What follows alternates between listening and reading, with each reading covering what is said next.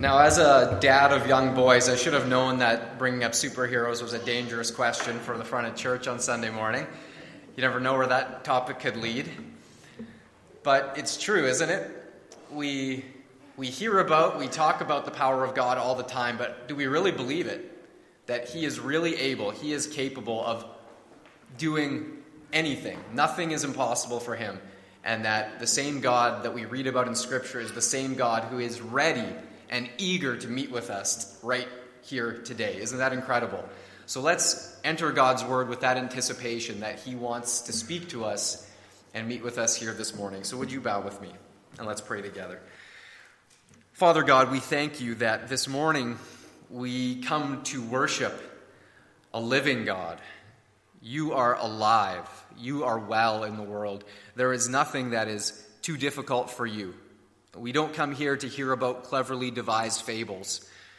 We don't come to hear about someone's made-up idea of You. We come with the full confidence and assurance that You are real, that You are who Your Word has revealed You to be, and even more than we could understand. And so, Father, this morning we come with anticipation of what You want to reveal to each one of us. And so, as I open Your Word, Father, I ask that as we look at Your Holy Spirit and Your work within each one of us, within Your church, within the world, I pray that by Your Spirit You would speak through me, that You would open, more than that, Lord, open minds and hearts to understand to greater depths than we have previously. And I pray that through this, Father, You would speak to hearts. I pray that You would interpret this message to each ear that hears this morning. I ask that the words would be Yours. In Jesus' name, amen. There's an old story that Chuck Swindoll has shared before that tells about a market in a faraway village in northern India. Now, at this market, everyone brought his wares to trade and sell, and one day, one old farmer brought in a whole covey of quail. Now, the quail, there was nothing particularly special about. However, what made the quail unique was that this old farmer had tied a string around each one of the bird's legs. The other end of all the strings were tied to a ring which fit loosely over a central stick, and he had then taught the quail to walk dolefully in a circle around and around like mules at a sugarcane mill or like a carousel at the fair. Now, nobody seemed interested in buying these birds, these oddities, until along came a devout Brahmin man. This man believed in the Hindu idea of respect for all life, and so his heart of compassion went out to those poor little creatures walking around in their monotonous circles, condemned to a life of nothing but circling when they had been created to fly. And so the man says, "I want to buy them all." Well, the farmer was elated. And so after receiving the money, the farmer was then surprised to hear the man say, "Now I want you to take those strings off of their legs and set them all free." "What's that, sir?" asked the farmer. "The whole point of these birds is the oddity of them. I spent a great deal of time training them to do this." "You heard me. Cut the strings from their legs and turn them loose. Set them all free." And so with a shrug, the old farmer bent down, he snipped the strings off the quail. They were freed at last. And what happened? The birds simply continued marching around and around in a circle.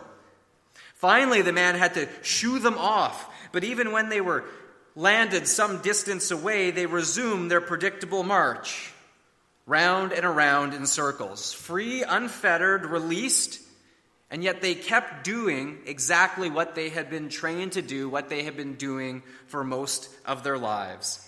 Free and unfettered, yet they kept going around in circles as if still held captive.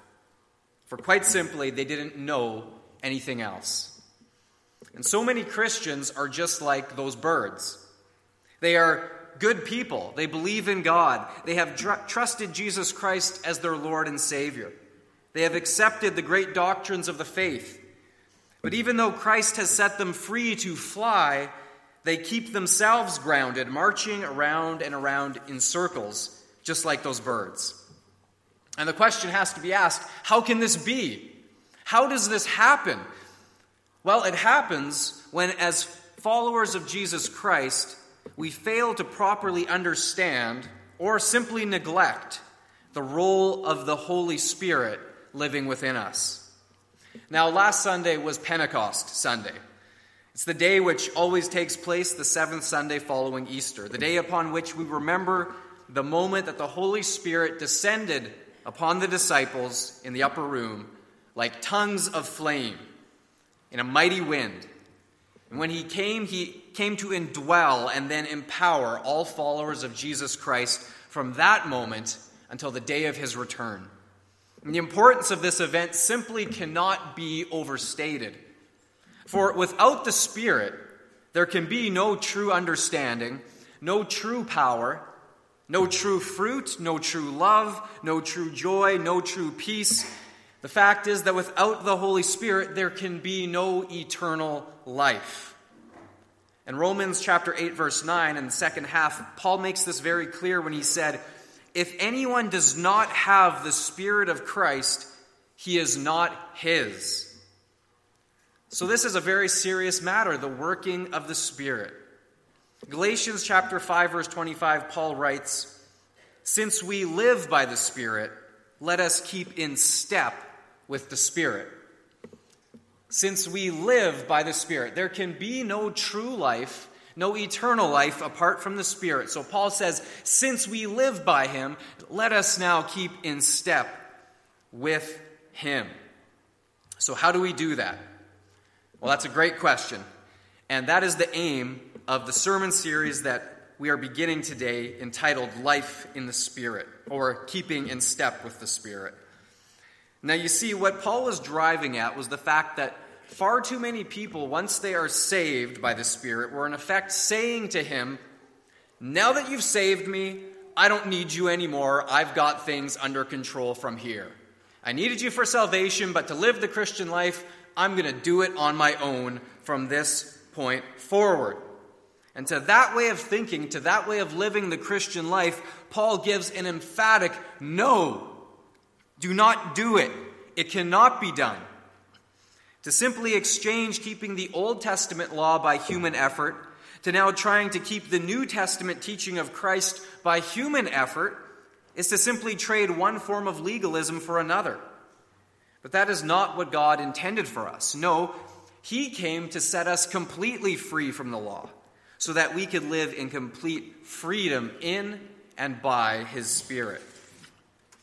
Now, the first point I want to drive home this morning at the outset of this series is that the person of the Holy Spirit is not some insignificant doctrine of the faith. He's not someone we can keep tucked away in the corner of the basement like my mother-in-law. I kid. I truly appreciate my mother-in-law a great deal. It just so happens that her guest quarters are in the basement, so that's where that is coming from. You can ask Leanne. But joking aside, I do believe that far too often the evangelical church in the West specifically, the evangelical church has done just that with the person of the Holy Spirit. We tend to focus primarily on God the Father and God the Son, for they we can understand, well, at least on some basic level. But God the Spirit, well, he is much more mysterious. He is much more difficult to comprehend. His ways, Jesus described as being like the wind. He blows one way and then the other. No one knows where he comes from and where he goes. It's a mysterious working. And so we sort of tuck him to the side because often unintentionally, we simply can't grasp his working, and so we tend not to focus upon him. And he's relegated to the basement of church doctrine. He becomes the tag-along little brother that no one pays much attention to. Not that I would know anything about that. So, I want to just make clear to you that this is not a trivial matter. This is of essential importance to our faith. The second point that I want to make this morning is that I use the term the person of the Holy Spirit deliberately. For we often tend to think of the Holy Spirit as impersonal, as some sort of abstract force. an idea perhaps influenced in some way by Eastern mysticism and popularized by movies like Star Wars, which actually names an unseen and impersonal power as what? The Force. Right? And so we sort of get this idea muddled in with the working of the Holy Spirit because there are some parallels. But while Star Wars might make for good science fiction, what I am interested in, and I hope you are today as well, is the truth. And we can discover the whole truth of the person of the Holy Spirit within God's Word. And by His, and that is of course the Holy Spirit's leading, we can be drawn into greater understanding. Biblical scholar by the name of R.A. Torrey states the following: "It is of the highest importance from the standpoint of worship that we decide whether the Holy Spirit is a divine person, worthy to receive our adoration, our faith, our love, and our entire surrender to Himself, or whether it is simply an influence emanating from God or a power or an illumination that God imparts to us. If the Holy Spirit is a person and a divine person, and we do not know Him as such, then we are robbing the divine being of the worship and the faith and the love and the surrender of which He Himself is due. But if we once grasp the thought that the Holy Spirit is a divine person of infinite majesty, glory, holiness, and power, who in marvelous condescension has come into our hearts to make His abode there and to take possession of our lives and make use of them, it will put us in the dust and keep us in the dust. For I can think of no thought more humbling, more overwhelming than the thought that a person of divine majesty and glory dwells in my heart and is ready to use even me. And so it is of the utmost and highest importance from the standpoint of experience that we know the Holy Spirit as a person. Thousands and tens of thousands of men and women can testify to the blessing that has come into their own lives as they have come to know the Holy Spirit, not merely as a gracious influence, but as a person, a real person, just as real as Jesus Christ Himself, an ever-present, loving friend and mighty helper, who is not always by their side, but dwells in their heart every day and every hour, who is ready to undertake for them in every emergency of life." I hope you're beginning to see the importance of the person and the work of Him within each one of us. He is God with us, and He is God in us. There's a story of a little girl who on the way home from church turned to her mother and said, "Mommy, the preacher's sermon this morning confused me." And the mother said, "Oh, why's that?" To which the little girl replied, "Well, he said that God is bigger than we are. Is that true?" "Well, yes, of course that's true," the mother replied. Then the little girl continued, "But he also said that God lives inside of us. Is that true too?" Again, the mother replied, "Yes, that's true," quite pleased that her little girl was catching on. "Well," said the little girl, "if God is bigger than us and He lives inside of us, then wouldn't He be sticking out?" The mind of a child trying to reconcile these great ideas, these great principles of the faith. But it points out an important truth. Essentially, the point that Paul is making throughout his many letters is that if we are filled, indwelled, saved, led by the Spirit, then God is going to, in effect, stick out in every aspect of our life. That's exactly what happened at Pentecost. The disciples were empowered to speak in tongues they didn't even know. And there was such a great commotion that people came to see what was going on. They start making up reasons for this great scene that's happening before them. Maybe they're drunk, they say, and other explanations. And at that moment, formerly bumbling Peter, who before the Spirit filled him was constantly saying the wrong thing, now empowered, filled by the Holy Spirit, stands up and boldly says the right thing. And his sermon convicted the crowd. 3,000 people believed that very day the church was born, and we are here today as evidence that it was no fluke. The indwelling presence of the person of the Holy Spirit made all the difference that day, and He is still making all the difference today. I want you to turn now with me to Romans chapter 8. And there we're going to look a little bit more closely at the passage that was read for us earlier. Romans chapter 8. There, let's begin reading and looking a little bit more closely at verses 5 and 6. Paul writes, "Those who live according to the sinful nature have their minds set on what the nature desires. But those who live in accordance with the Spirit have their minds set on what the Spirit desires. The mind of sinful man is death, but the mind controlled by the Spirit is life and peace." First question. What does the Spirit actually do inside of me?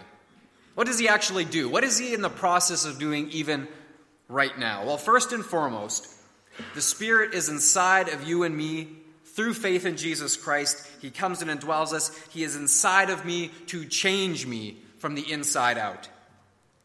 He's there to do nothing less than to remake you and I into the image of Christ. Now remember, God already created us at the very beginning. He created man to bear his image. And we know that a part of that image is on the outside. We bear his likeness. But now God wants to change our image to his likeness on the inside as well, within our very hearts and within our minds. And so when we keep in step with or live in accordance with the Spirit, we stop being selfish. We stop being focused on my desires and what me, myself, and I want, and we start being concerned about what the Spirit desires, what God wants. And the result of this is life and peace. Life and peace. Do you desire that today? Do you want life and peace within your soul? Then look no further, for it begins and ends with the Holy Spirit. Now let's look at verses 7 and 8. Paul continues, "The sinful mind is hostile to God. It does not submit to God's law, nor can it do so. Those controlled by the sinful mind cannot please God." Apart from the Spirit, there is no pleasing God. All of our righteous works are as filthy rags apart from the Spirit of God. Do you believe that today? You could do all of the good works you want in your power, in your flesh, and they would not be pleasing unto God. They would be as filthy rags. It is the Spirit in you that can only enable you to do anything that is pleasing to God the Father. The sinful mind is hostile to God. It does not submit to God's law, nor can it do so. Those controlled by the sinful mind cannot please God, period. I remember reading a story about rioting that took place in Los Angeles some decades ago. You may have remembered the LA riots. People were running through the streets. They were throwing rocks through windows, a typical riot scene. They were flipping cars, setting them on fire, and of course, looting was rampant, as it always is in riots. And one reporter in the middle of this bedlam, trying to get a street-eye view of the rioting that was taking place, stopped a man coming out of a music store with several music albums under his arm. And as the man's running past, the reporter has the mic in his hand and he says, "Excuse me, sir, what albums did you take?" And the rioter, or the looter, I should say, stops and replies, "Gospel music. I just love Jesus." One of these things does not quite belong, does it? Something's out of sync here. Something's not quite right. And I suspect if the reporter had asked the man more questions and the man hadn't ran off with his stolen albums, I suspect the man would have said that he was a Christian. And now, while I'm not in a position to pass judgment on this man, while he may have in fact been saved, he was most certainly in that moment not keeping in step with the Spirit who had saved him. His default mode had kicked in. His mind was not being controlled by the Spirit in that moment. His mind was being controlled by his sinful desires. And so that is all that he sought to satisfy. And Paul tells us more about this default mode of when our mind is not being controlled by the Spirit, but by the flesh. If you turn with me to Galatians chapter 5, there we find a very familiar passage. Galatians chapter 5 and verses 16 to 21. And I'm not going to expound on it a great deal other than to read it and make a few comments as we go. And Paul says to the church in Galatia, "So I say, live by the Spirit, and you will not gratify the desires of the sinful nature. For the sinful nature desires what is contrary to the Spirit, and the Spirit what is contrary to the sinful nature. They are in conflict with each other, so that you do not do what you want. But if you are led by the Spirit, you are not under law. The acts of the sinful nature," that is the default mode, "the acts of the sinful nature are obvious: sexual immorality." This can include a laundry list of things: sleeping with someone who's not your husband or wife, sex before marriage or outside of marriage, viewing pornography, or even looking with lustful thoughts at someone. These things can all fall under the category of sexual immorality. Secondly, he says impurity and debauchery. This can include telling dirty jokes, saying and doing things that are morally questionable. Idolatry and witchcraft. Now, this doesn't just include bowing down before idols or casting spells. Idolatry is anything that we put before God, like money or pleasure. And witchcraft includes attempting to tap into any source of power outside of God, including mediums, fortune tellers, and the like. He then goes on to say hatred, discord, jealousy, fits of rage, selfish ambition, dissensions, factions, and envy. Now, this is quite a broad category that covers the majority of the ways that Satan absolutely loves to tear down a church.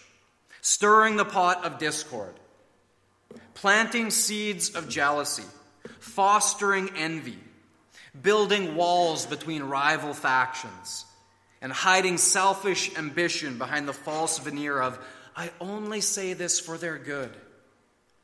Make no mistake about it, these things are the devil's playground.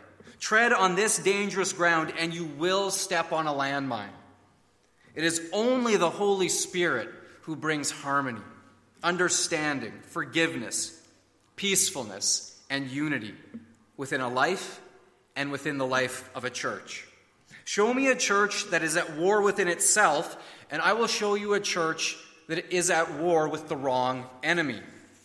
In Ephesians chapter 6, verse 12, Paul tells us, "For we are not fighting against flesh and blood enemies, but against evil rulers and authorities of the unseen world, against mighty powers in this dark world, and against evil spirits in the heavenly places."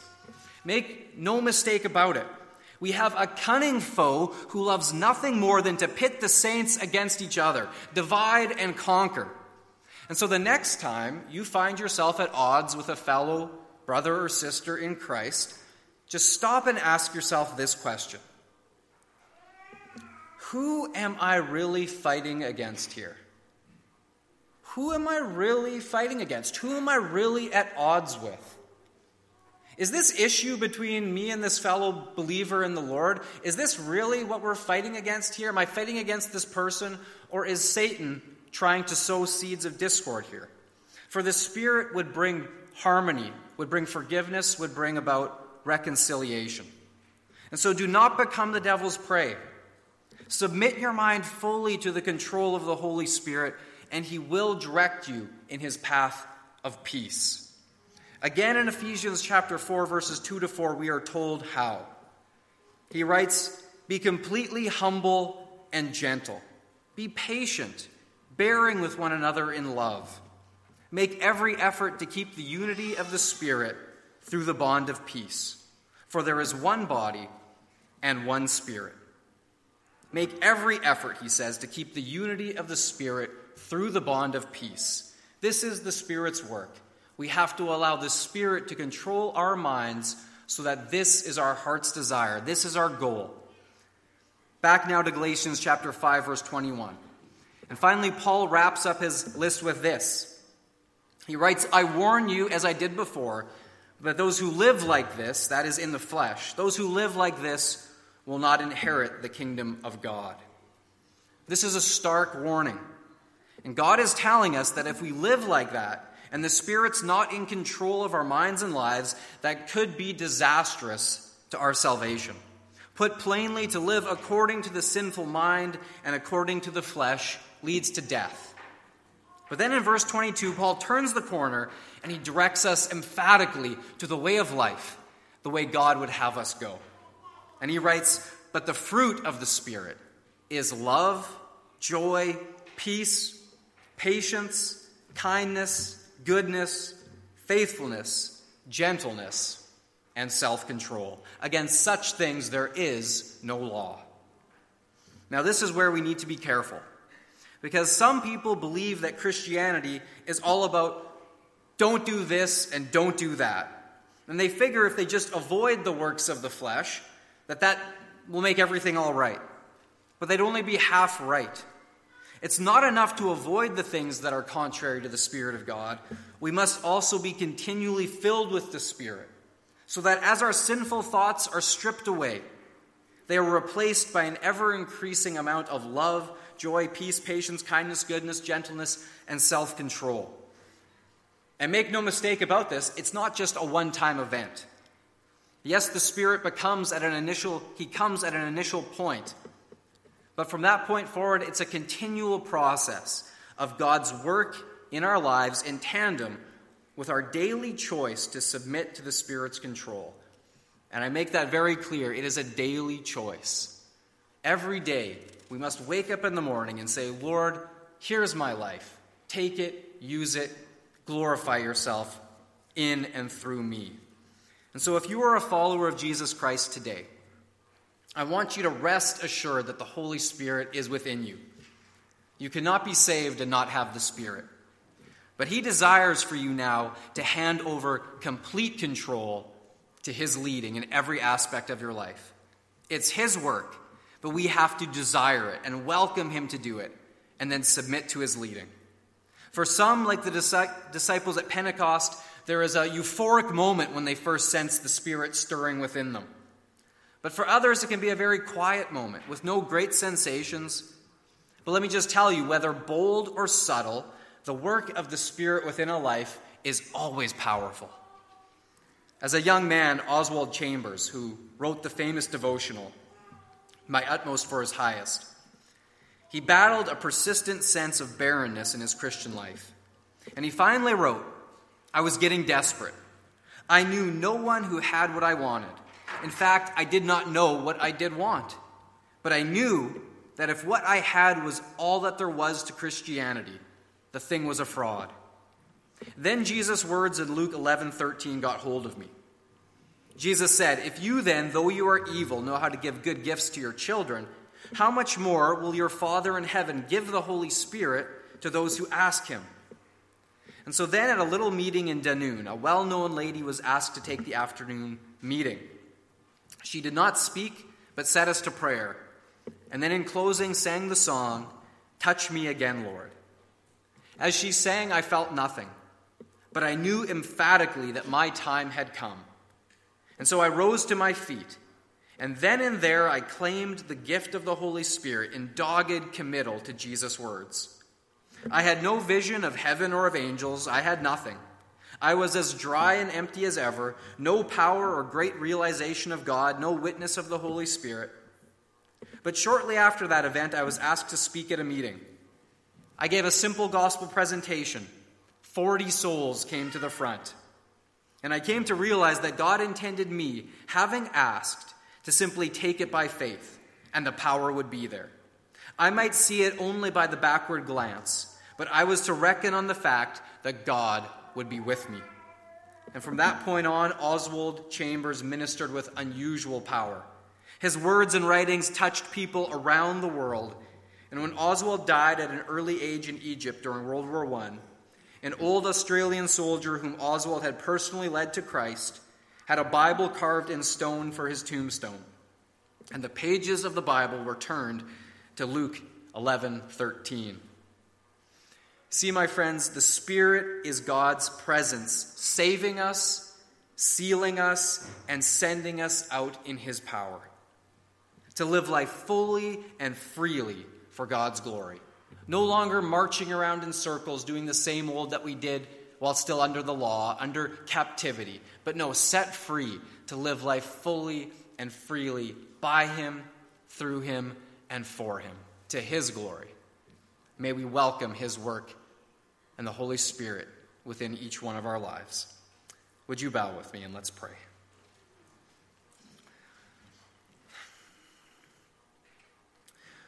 Holy Spirit, we acknowledge today that your work within us is a great mystery. Lord, we acknowledge that there are so many things that we simply do not understand. And yet your word makes clear that it is you who works within us, both to will and to do that which is pleasing to you. It is your Spirit who brings genuine transformation. Lord, all that we can muster with our own grit and determination is very minute changes, but even those typically don't last very long. But Father, it is you who brings the lasting transformation, for it is you who has promised that he who began a good work will carry it out until the day of completion in Christ Jesus. And so, Holy Spirit, it is that we welcome in our lives today. We welcome your work within us. Quicken our inner spirits to be more aware of your Spirit within us. Fill us more fully that we would hear your whispers and be empowered to live witnesses and lives that are pleasing to you, God, that would be transformational to those around us as well, that your power could flow out from us, and that you could do that which is pleasing to you and to save more souls, Lord, that are in desperate need of you. And so, Holy Spirit, have your way in us. We welcome your work in our lives. We welcome it in this church. We ask for you to flow through this place, Lord, that love, joy, peace, patience, gentleness, goodness, faithfulness, and self-control would abound in this place, that love would prevail, that unity would flow, and that, Father, that you would build up this church for your sake, for your glory, and for your kingdom. We ask it in Jesus' name. Amen.